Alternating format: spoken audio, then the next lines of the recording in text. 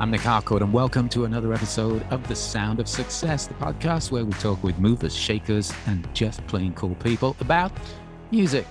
Joining us on this episode of The Sound of Success is Amanda Palmer, best-selling author, feminist, songwriter, community leader, pianist, and ukulele enthusiast. I first became aware of Amanda through her work with the punk cabaret duo, the Dresden Dolls. Her solo career has featured such groundbreaking works as the crowd-funded Theater is Evil album, which debuted at the top of the Billboard 200 in 2012 and remains the top-funded original music project on Kickstarter.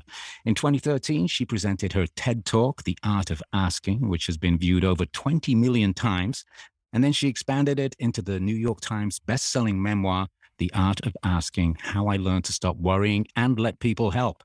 Amanda was an early adopter of the Patreon platform to fund her artwork with an average of 15,000 patrons, micro-supporting her creations each month. In 2019, she released her album, There Will Be No Intermission, and spent the next year touring the record with its themes and songs of life, death, abortion, and miscarriage.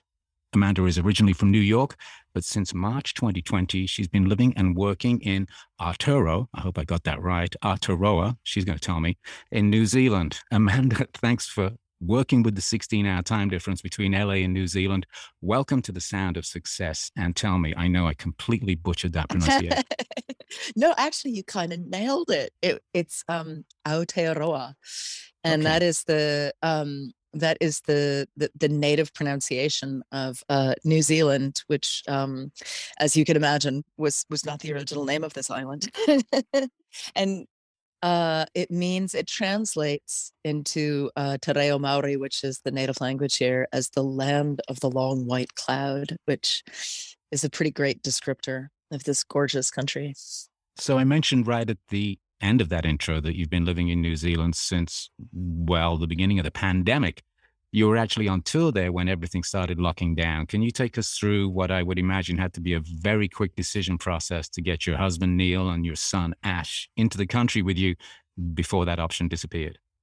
Yeah, it was a wild moment that I still I still can't believe it happened. I wake up every morning and I look out my window and I'm like, I can't believe I'm here. I can't believe all of this happened. And I've been here over 2 years now. So the short story is I put out that album that you mentioned, There Will Be No Intermission. Mm-hmm. I went on a worldwide tour to promote the album and to do the stage show, which was a really heavy-duty 4-hour solo piano and storytelling stage show. There were about 80 theater dates all over the world, all over Europe, America, Canada, Australia. And the last 4 shows were in New Zealand. I was supposed to wrap up the tour doing 2 shows in Auckland, Wellington, Christchurch. And Ash, my then 4-year-old, and Neil, the baby daddy, were basically stationed near me while I was touring. So when I toured the States, they were in New York. When I toured Europe, they were in London. And then to wrap up the tour, we all went to Australia, and we were based in Melbourne. Mm. And everyone remembers that week, like when it really hit the fan. And I was alone in New Zealand because I just bopped over and left Neil and Ash behind in Melbourne to finish up these 4 shows. Right. And we had to make a really quick decision. It was like, oh my God, the world's going into lockdown. Do we say, do I come back over to Australia? Should you come over here to New Zealand? Should we just race back to New York? What should we do? And I looked at it and I was like, if we're going to be locked down for a couple of weeks, and I'm sure this won't last more than a couple of weeks. Right. Why don't we just do it in New Zealand? It's beautiful here. We'll get a place in the countryside near the beach. Let's just take 2 weeks. And, we were going to spend time as a family together anyway. What a gift. So They got on the last flight, literally the last day that you could fly without going into quarantine. Ash and Neil got on a flight and they came to New Zealand, and the rest is history. I know that musicians and artists, especially those who tour, live a life of constant adaptation. Money, no money, no money, no money, money, no money. And obviously living in different places out of a suitcase. But this was something different. I mean, what were you thinking at that time? And you just mentioned, obviously, that you thought it'd be a couple of weeks, and then it turned into a couple of months. What were those early Yeah. weeks and then months like? Well, they were traumatizing, because things also got really difficult for separate reasons, in my relationship with Neil, and Hmm. he left.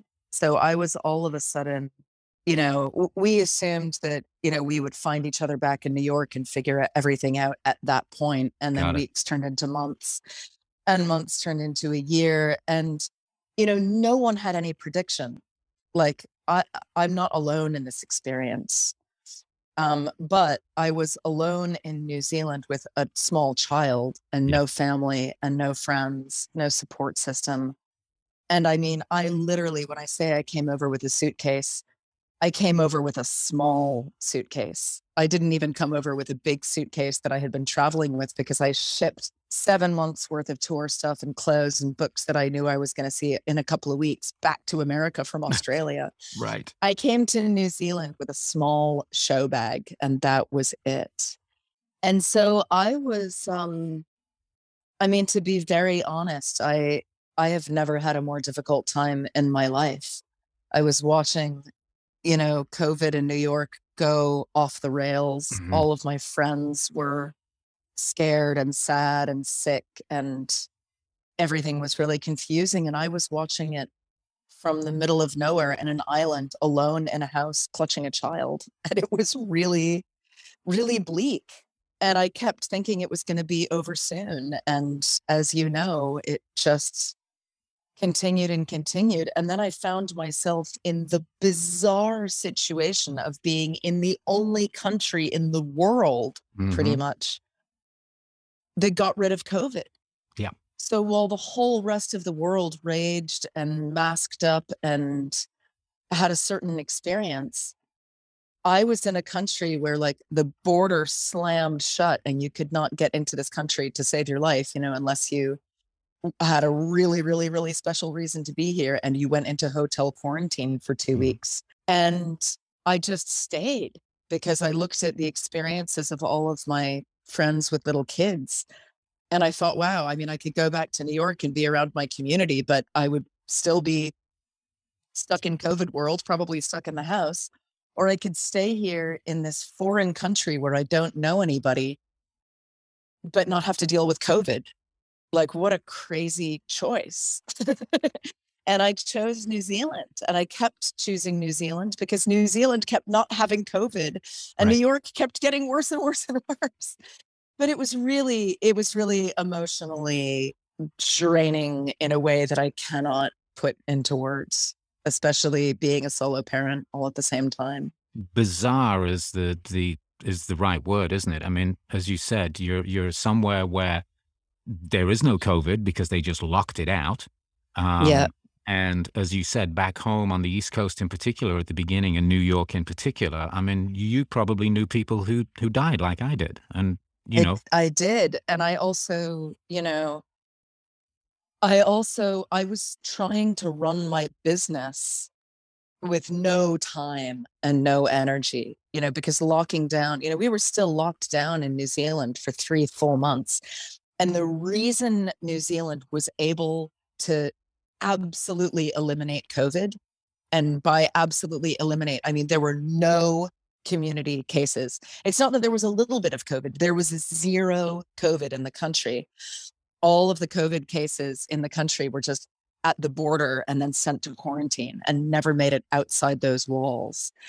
And that meant, I couldn't, and I had a child and no childcare, no aunts and uncles and grandparents and no partner, nothing. And it was just like me trying to figure this out. mhm, And that meant I effectively could not work.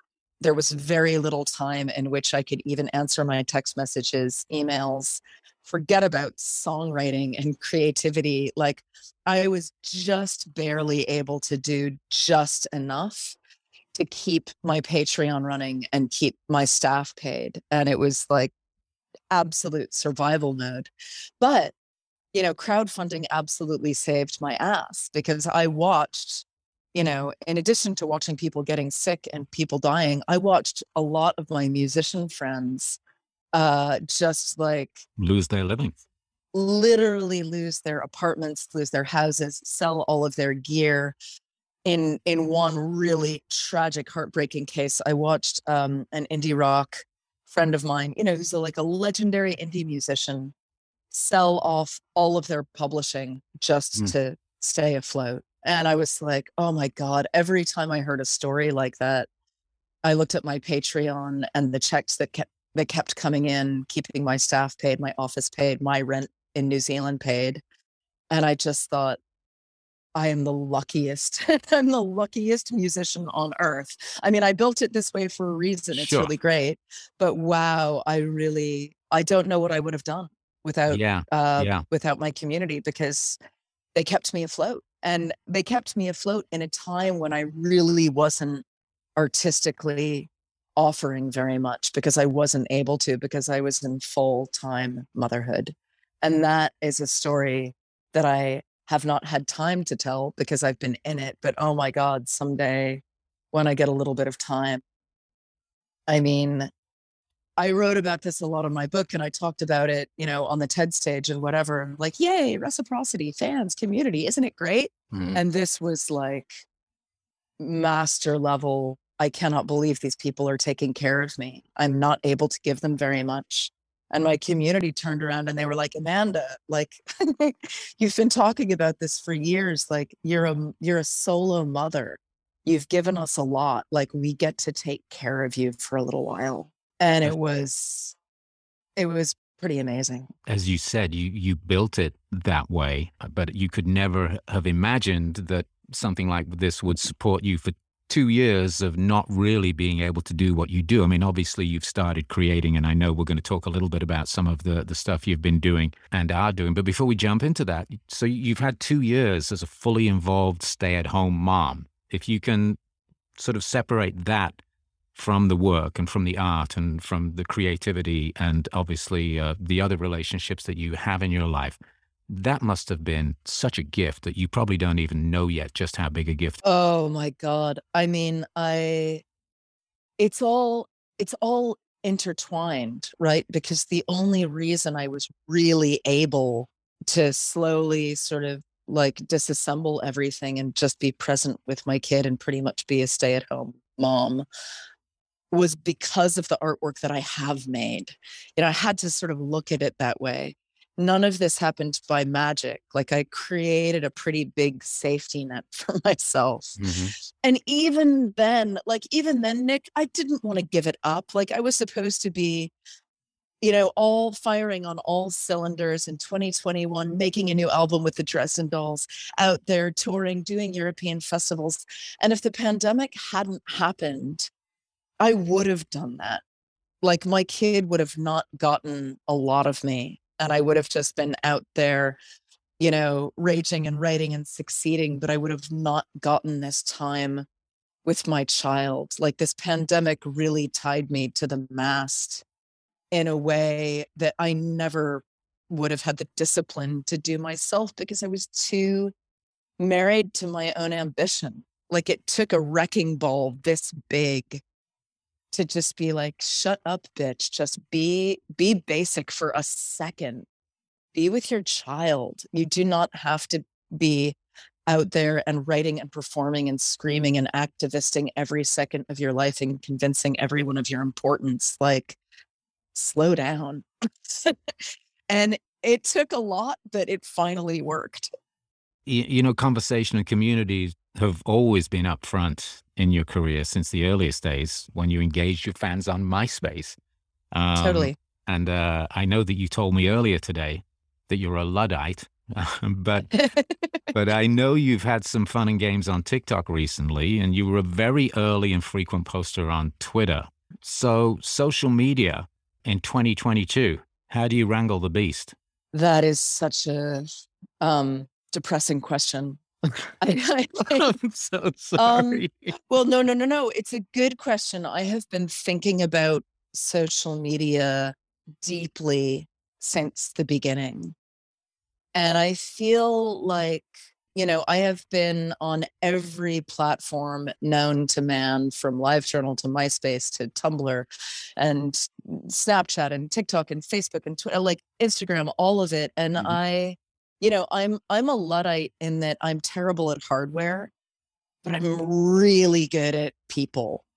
And and I don't mean really good in that I nail it all the time, but I love the job and I love communicating.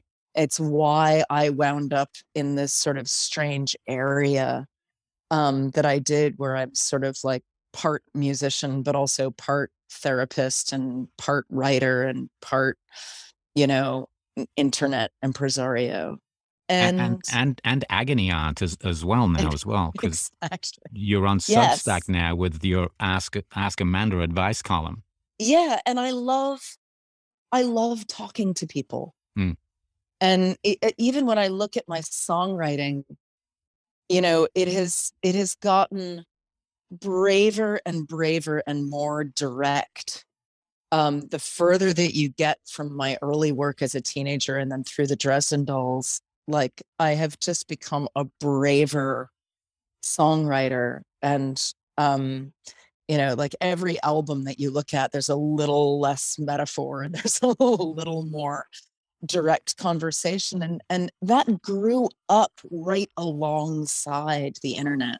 Mm-hmm. As I not only made music for people, but talked to those people all the time, which is a really different way of doing a career than, a Kate Bush or a PJ Harvey, where you really you deliver the music, but then you're not in a constant relationship with your listeners. Mm-hmm. And I don't think that one is good and one is bad, but it's certainly the way I wanted to do it. And nowadays, Facebook and Twitter and Instagram and the sort of the algorithmicness of social media, as opposed to the old days of just blogs, and you go to a place you go to the internet to a place and you get some information and then you leave. The sort of infinite scroll world and algorithms of Facebook and so forth. I mean, I remember beginning these conversations with musicians 5 or 6 years ago, where we were all sort of starting to get worried that this was maybe not what it looked like, and that maybe we shouldn't be leaving behind our old tools of communication and putting all of our stock and attention and time and energy into Facebook, because it was starting to creep us out and it was starting to look like, wait, maybe this is not what it says on the tin. And maybe importing our entire communities and using Facebook as the way we all communicate is not such a great idea. And I think we know the answer now. It was a terrible idea. Sure do. We should not have imported all of our valuable, hard-won relationships to Facebook, because guess what? It's up to Facebook now whether or not we reach them with our tour dates or our album information or whatnot. And the algorithm drives every musician I know batshit fucking crazy. And yet, one of my antidotes to that was bringing everyone over to Patreon, where at least we could have consistent communication and I could make a consistent salary and not be relying on some sort of, some sort of algorithm to reach the people that I needed to reach when I needed to reach them. And it's why I also still believe in the gold standard of the email list. For the people who still check their email, it won't be an accident that you stumble upon my tour dates. I will be able to hand them to you and say, listen, I worked for this. I worked on an album. I worked putting a tour together. Can I give you the information? Here it is. As opposed to relying on perhaps the algorithm will throw this your way because I happened to want to wear lipstick that day and take a cute picture of me and my kid. And so it floated to the top. I am opinionated about this. I've been watching it fall apart for 20 years. Right. And also, different musicians at different levels and different phases and eras of their career will need these tools in different ways. So if the Dresden Dolls were coming up right now and I were 25 in 2022, the Dresden Dolls probably would be a TikTok band. And we would be making bizarre, esoteric, avant-garde punk cabaret, bloody, stripey type bowler hat content for the kids of TikTok, and everyone would be loving it. Right. 30-second spots. Yeah. And now that we're in our, now that we're in our 40s, will the Dresden Dolls be a TikTok band? I don't know. Maybe. Do we need to be? I'm not sure. We have a large audience that we can find in a lot of different ways. So I think it really it depends who you are and how you are. And also, I am no longer the kind of person who wants to spend 8 hours a day on the internet the way I did when I was 26.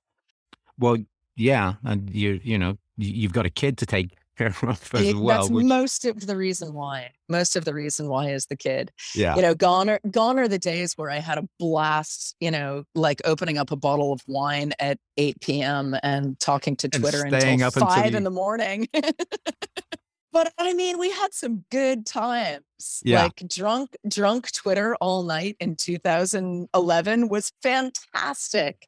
And I would still defend it. It was so mind-opening to talk to people all over the world so openly. Those connections were real. I wouldn't poo-poo them, and I wouldn't say, social media was a giant mistake. Oh, what a failed experiment. But has it changed? Twitter is not in 2022 what it was in 2011.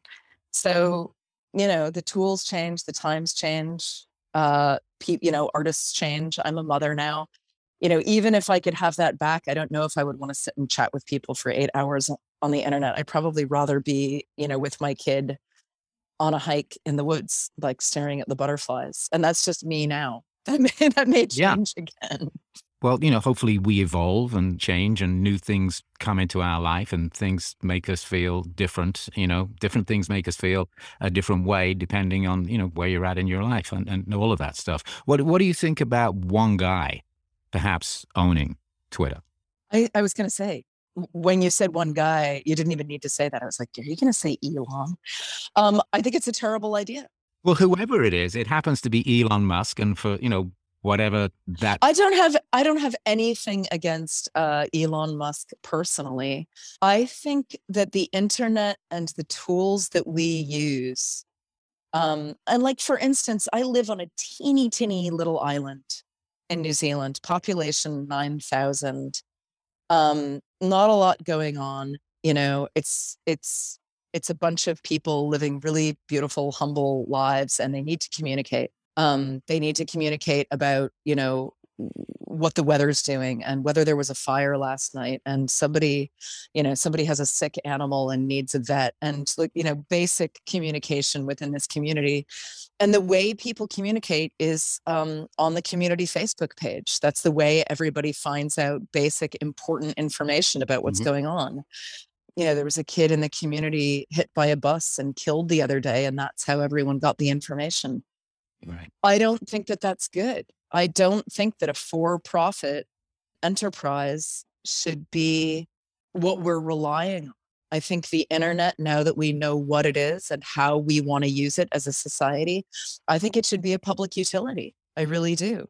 And I think we should all be marching in the streets to say, listen, nothing against Twitter, nothing against Elon Musk, nothing against Jack Dorsey or any, or the Zuckerbergs. You were all doing what you wanted to do. You wanted to run for-profit companies, no harm, no foul. But this is a community crisis. And we really, really need to take the internet back to what it should be, which is, basically phone lines or the post or the roads or the water systems.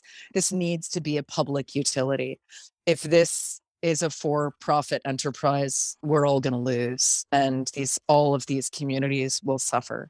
And we have a moment in time now where we could possibly back the truck up. And we would need to legislate it and go through the government, but if we really wanted to make it happen, we could.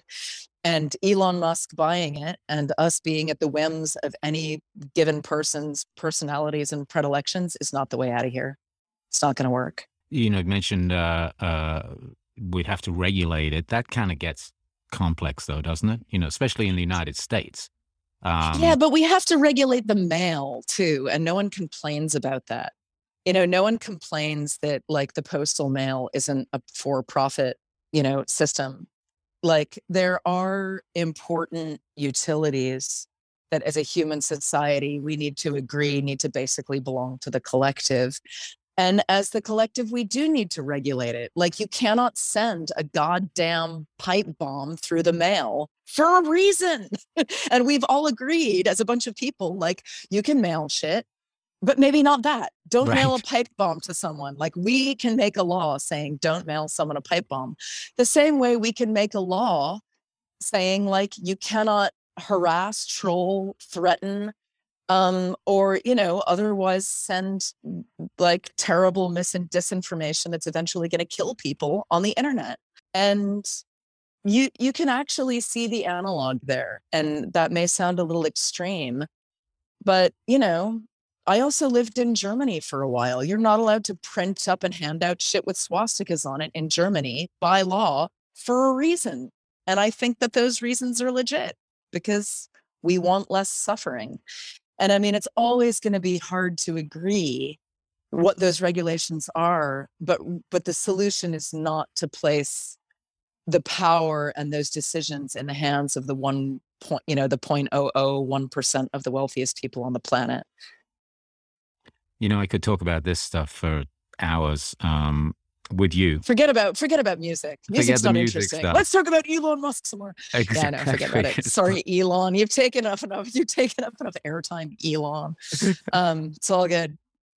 No, I really could, and maybe some other time. But let's talk about these music questions, and I do have a couple of more things to ask you at the end of it about what's going on and what's coming up next for you. But let's jump into this. What is your first musical memory? Oh, wow. I think probably listening over and over and over and over again to Sgt. Pepper's on my mom's record player when I was like 4 or 5. Mm-hmm. My mom had a very small collection of rock records, but that was the one. And I would just put it on over and over and over again. I learned how to work the record player when I was really little. And I was allowed to use it by myself because I was really careful with it. And I would just sit there with this giant honking pair of headphones and listen to that record. And the way a little kid just does not get bored of a song, right? I would just listen to that record over and over and over and over again. And it was in the living room of the family house that I grew up in. And the living room had a closing door. It was a separate room. It wasn't like a breezeway, and it wasn't really a social area. It was a little private space that also had the piano in it. And I spent, by a long mile, I spent more time in there than anyone in the family. It had the piano, it had the stereo, and it had a closing door. And that is sort of where my little musical self was born. What a great place to hang out as a kid, the record player. And as you said, you can close the door. So Sgt. Pepper's and the Beatles, effectively. Yeah. And I mean, the world that they spun, it was so real to me. Like this idea that, there was this mythical band that you could sort of see pictures of on the artwork, and and Eleanor Rigby, and She's Leaving Home, and The Benefit of Mr. Kite, and it's like really evocative lyrics. It felt like a place that I could close my eyes and physically go to. And, for all of their weirdness, like the Beatles don't ever really get described as a theatrical band, but at least, especially that record, I mean, it can't get more theatrical than we're going to pretend to be these fantasy band members and put on crazy costumes and pose in front of it. Like, that was the most theatrical record ever. It began and opened with a fake story.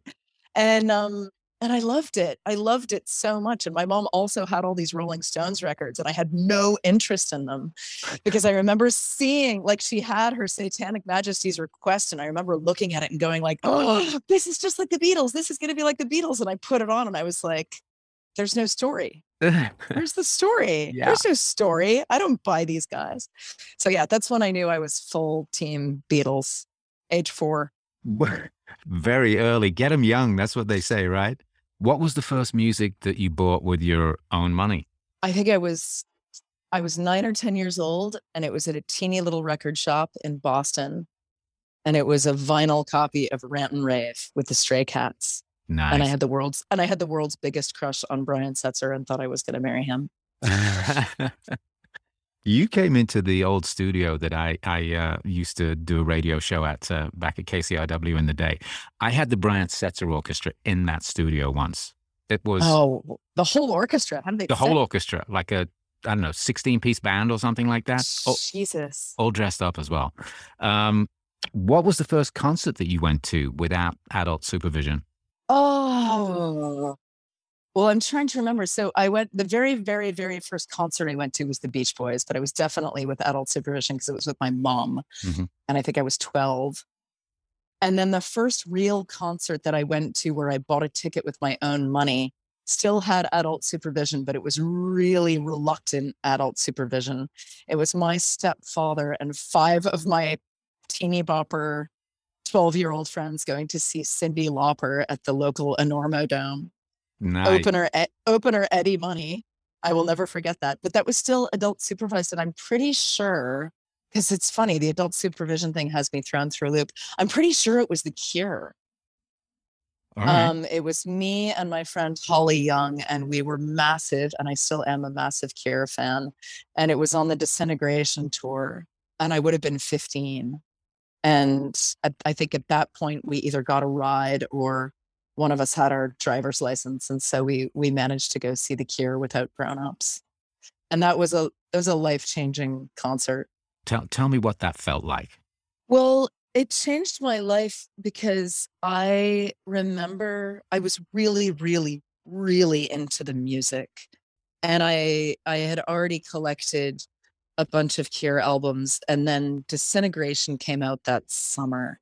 And I remember the Cure already really moved me and touched me, and I loved the production and the songwriting, which was so weird. I feel like the Cure doesn't get enough credit for being as weird as they are, Hmm. because it's so genre bending, and they have such a reputation as being like a sad sack goth band, but they really aren't, because Robert Smith's writing is all over the place.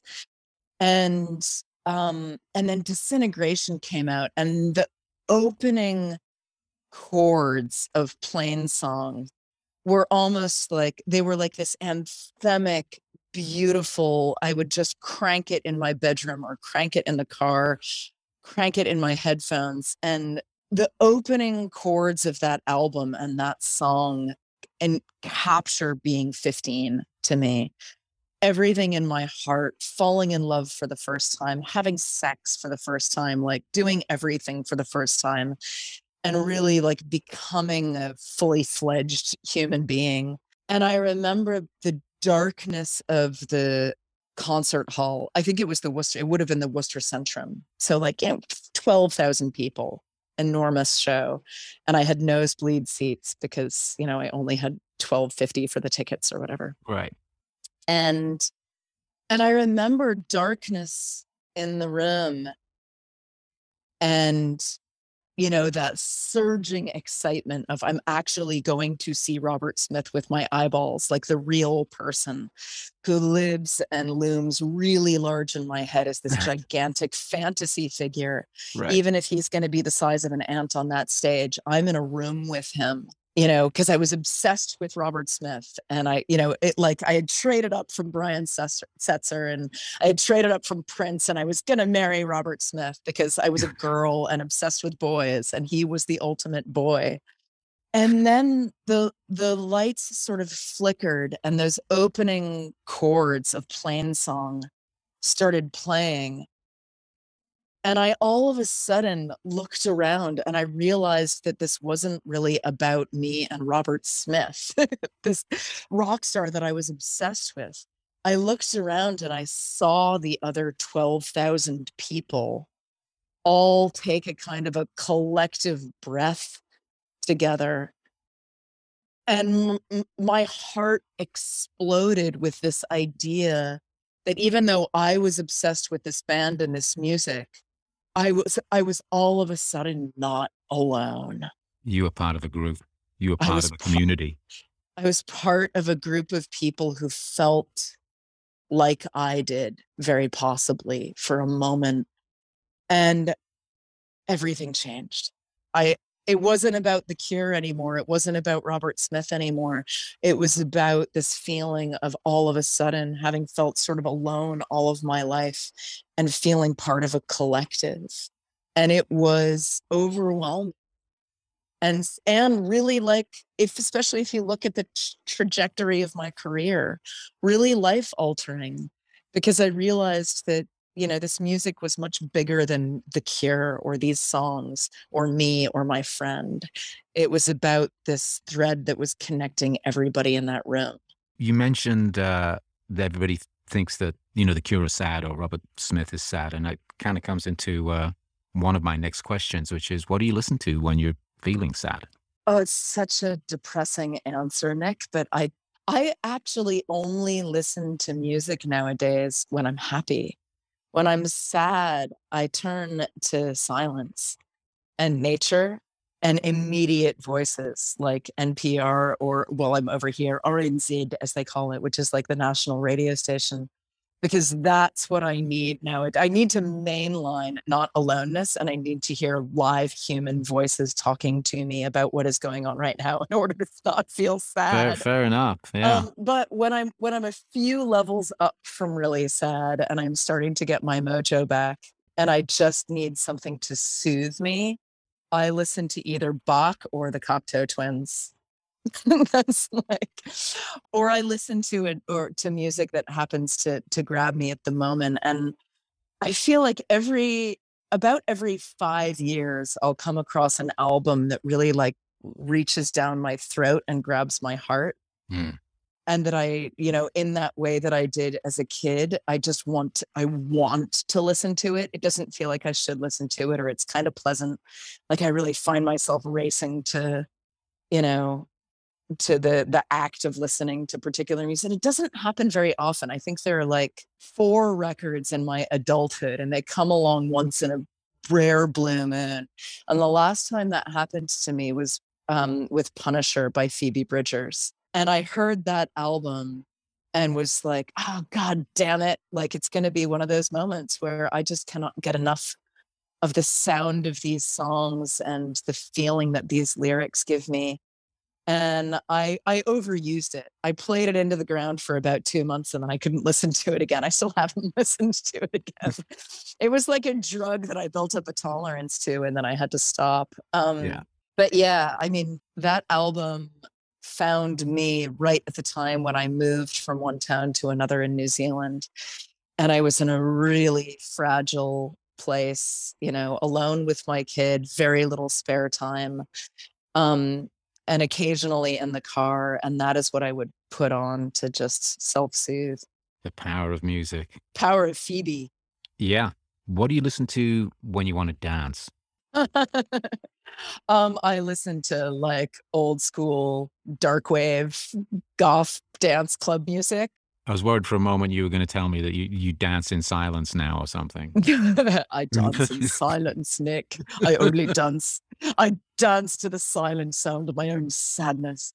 No, I mean, I was a goth club kid. So like the kind of songs that you would put on to make a sad sack 22-year-old goth girl dance, like any upbeat Joy Division. not that there's much of it. Upbeat Joy Division and upbeat Cure and Bauhaus and the Smiths will get me onto the dance floor and crying happily. Do you have a favorite music video? And if you do, why?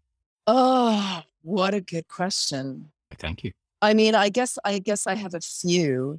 But the first one that came to the tip of my tongue when you asked that was actually Johnny Cash's cover of "Hurt" by 9 Inch Nails, which isn't. I don't even think it classifies as a music video. It's because it's like a little short film, which a good music video is. So it is a music video, but I think it wins the prize because it brings me to tears, because it's so goddamn honest and human. And it comes with a boatload of context, right? I love that song was appropriated by by Johnny Cash from Trent Reznor, these men who were so completely different but with similar histories and addiction, but then you see sort of Johnny Cash's life flashing before his eyes in a very real way, because he has the gravitas of age in that video that Trent did not when he wrote that song. And you sort of look at it and the golden musical thread that connects everything, and it's overwhelmingly emotional, but you kind of need the context. It's like if aliens came down from outer space and saw that video, I don't think they would be very moved. But if you know the story of that song and these men and who that woman is and what it means to watch Johnny Cash, contemplate his broken gold record or whatever, it's an incredible video. And yeah, hats off to the creators of that, the most emotional and saddest music video of all time.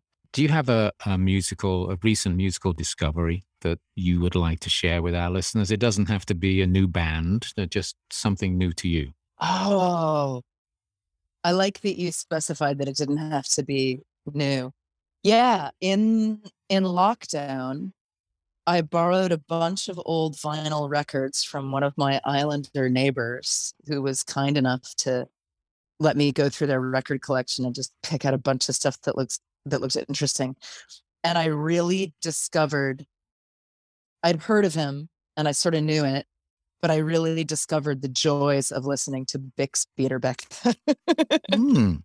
And I went through a couple weeks of lockdown in the house with my kid where I just listened to the same Bix Beiderbecke record over and over and over and over and over and over and over again. And it just became the house wallpaper because I couldn't handle anything else. And it was so easy to listen to and so joyful and just filled up the house with this lovely feeling that I became superstitious about it. And I was like, even though we have all these other records, I just want to listen to that again.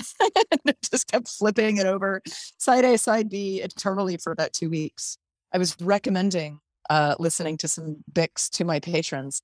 And I went to YouTube and there's like a 4 hours of endless Bix on YouTube that's had hundreds of thousands of views. So clearly I'm not the only one who wants to listen to endless Bix. Yeah. We should point out that Bix Beiderbecke was a jazz cornet and piano, right? Yeah. And very like iconic old school. And the older I get and the more I find myself just listening to music for pure pleasure and allowing my mind to just sort of dance over the land of endless possibilities of what could I possibly listen to that would bring me actual enjoyment.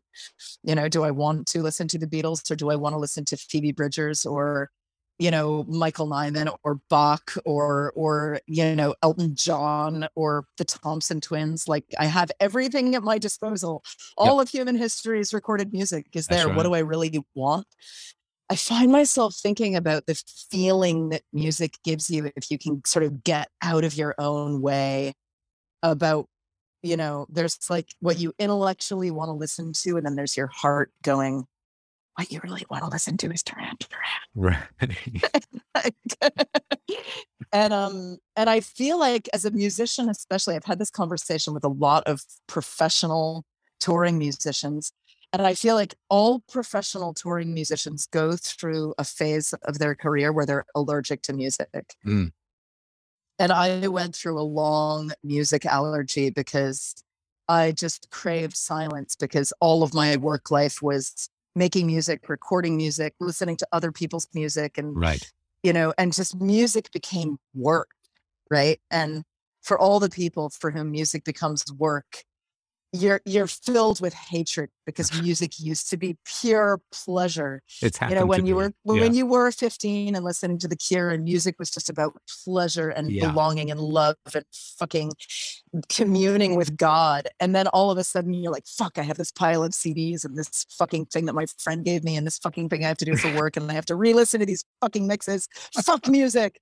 And then and then I feel like you come out the other side And actually, having a child will help you do that. I have a child, and obviously, like a 6-year-old is still just all about pleasure. Uh-huh. No taste making, no work, no nothing. Just like to listen to Katy Perry. Sure. I want to listen to Haunted Cupcake 100 times endlessly. And I feel like since I've come out the other side, I'm like, yeah, let's listen to Haunted Cupcake again, again. And because I have a musician's head, I'll hang out with people who refuse, like they're like, not Haunted Cupcake again. And I'm like, yeah. This time, listen to the bass. This time, listen to the snare. This time, listen to the effect on the vocal. Like I could listen to Haunted Cupcake forever, just like Ash, but for different reasons. Anyway, long tangent, but music as pleasure. Yeah, and why not a 1920s jazz soloist? That's awesome. Do you have a band or an artist that you love, but you feel they never quite got the break they deserved? Oh, I really do. Um, my most beloved band of all time and the band that touched me the most as a teenager, especially, was the legendary Pink Dots. Hmm. And it's sort of like The Cure was sort of my gateway drug. And I went from listening to pop music to getting a little bit into alternative music when I was about 12 or 13, through my cool friends and my older siblings, and you know all of a sudden, like, listening to edgy music like REM and like and the Red Hot Chili Peppers, Yeah. back in 1988. Um, and then I discovered the world of like deeply weird alternative music, like the legendary Pink Dots and Current 93 and Death in June and Coil, when I was about 15. Mostly through a boyfriend of mine who also introduced me to Nick Cave and PJ Harvey and, um, you know, all of that sort of like weird stuff that he had brought over from Germany with him, The where good he had stuff. moved Yeah. from the good stuff. And The the dark stuff. legendary Pink Dots were sort of, I cannot describe the feeling that I got listening to those songs and going into the world of Edward Caspell's head, the songwriter. But it was almost like, take that feeling that I got at 5 years old listening to Sergeant Pepper's and then amplify it 100 times. Because the Beatles belonged to everybody. And here was this band that belonged to almost nobody, almost like showing up like a secret doorway in a stone wall with the blinking lights over it saying Magic Theater not for everybody, like, you, Amanda, come in. And like, Right. and it was, I was passionately in love with this band, and I still am. And the production was so lo-fi and so simple, but Edward Caspell's emotion so upfront in his vocals and his songwriting, that I felt like I was in a love affair with this band. And I still sort of do. I mean, I can put on those early Pink Dots albums and just feel transported into a land of total belonging and passion and comfort. And I know all of the studies that have been done about what, like a teenager's brain on music, and why the music that you discover when you're 15, 16, and just post-pubescent is so critically important. And I have tried all my life to turn people onto this band. Like, You're doing it again right now. Yeah. they opened up for the Dresden Dolls. I did a collaborative record with Edward Caspell as one of my Patreon projects. But it really is an acquired taste. And they also have the Frank Zappa problem of having put out 50 records. And so anyone who's turned on to the band has no idea where to start. And it can be really difficult to find your way, because the legendary Pink Dots have had a billion iterations and members and eras, and some of it is really like minimal blippy electronic, and some of it is really organic and jammy, and they almost, over the course of their career, they've sounded like 7 different bands. So it can be hard to turn people on, because it really needs to be like a curated hand-holding experience. And still making music? Still making music. Yeah. still touring 40 years later. Amazing. Yeah. But, like really teeny and barely packing clubs. Do you have a band or an artist who's a guilty pleasure? In other words, you haven't told anybody yet. You're going to tell us now. Oh, I mean, first of all, I think guilty pleasure is a rotten term because no music should be considered guilty.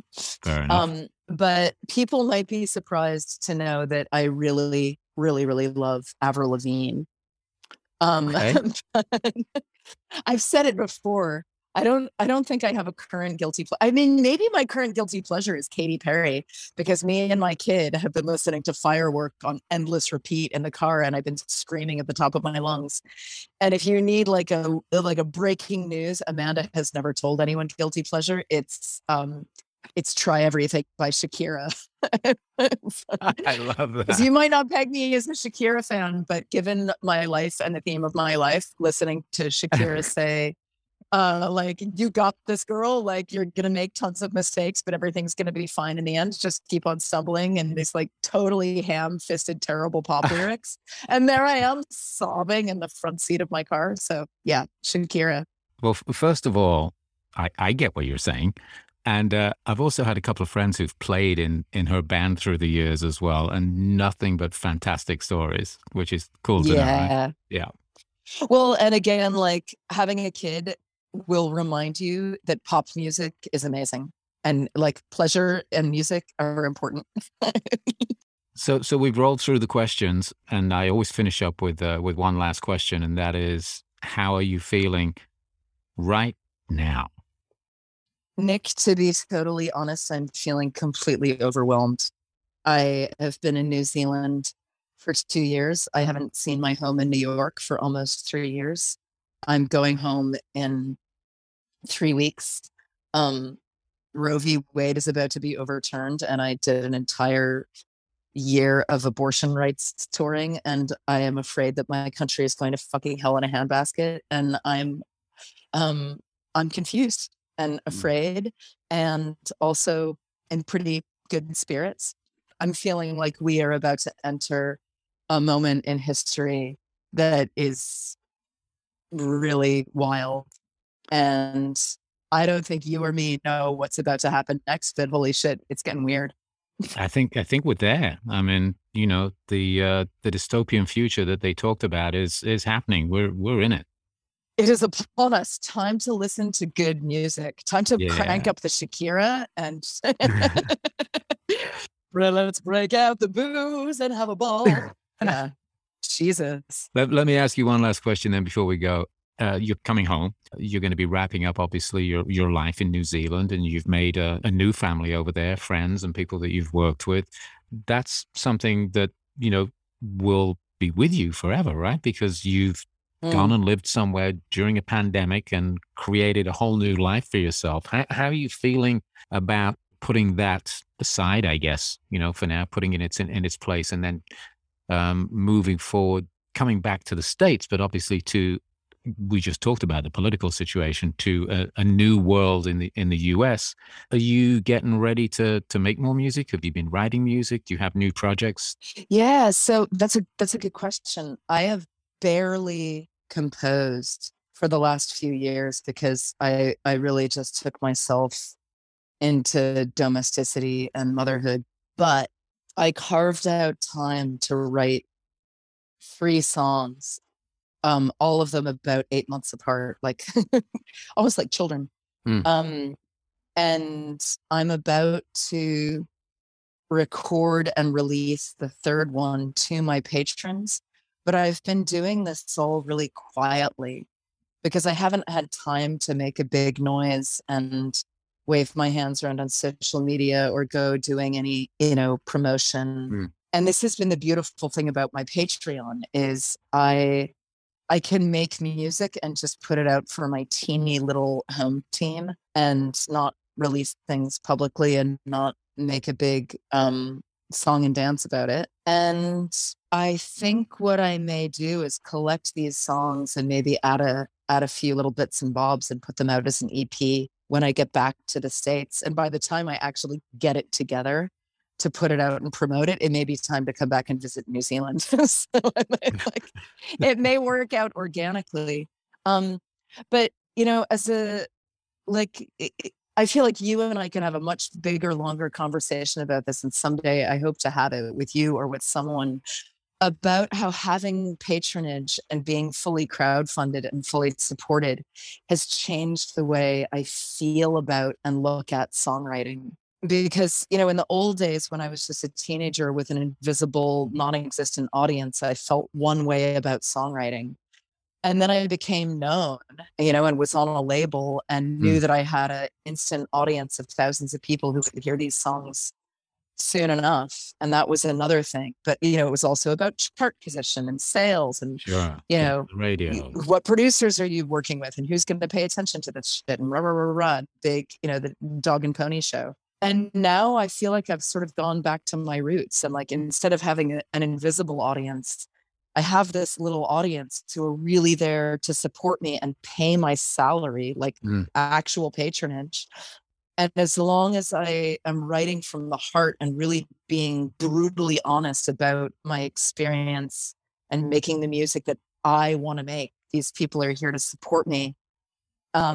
And I'm not thinking about the algorithm, and I'm not thinking about what will go viral, and I'm not thinking about what, the guys at Roadrunner Records will think about this as a radio single. I'm back to this is the music I just want to make because it's coming out of me. And that has been the really crazy ride that patronage has taken me on, because I sit down at the piano and I'm like, oh, fuck, I remember this. I remember just writing because this is what came out, and it doesn't matter what it is or what it sounds like or how long it is or, what's going to happen to it later. This is just coming out of me and it's real. And the songs that I wrote while I was here felt kind of like that, like desperate necessities that happened to go out to the public, but whatever, I needed to do this and there it is. And you guys are paying me anyway. So here's the fruit of my labor. And I really hope that more artists adopt patronage for this reason, because in a world of algorithmically run media, I think we need more artists sitting down, just going fuck everything. What is it that I want to do? What is it that I want to say? What's coming out of me? Instead of, what's the world going to respond to?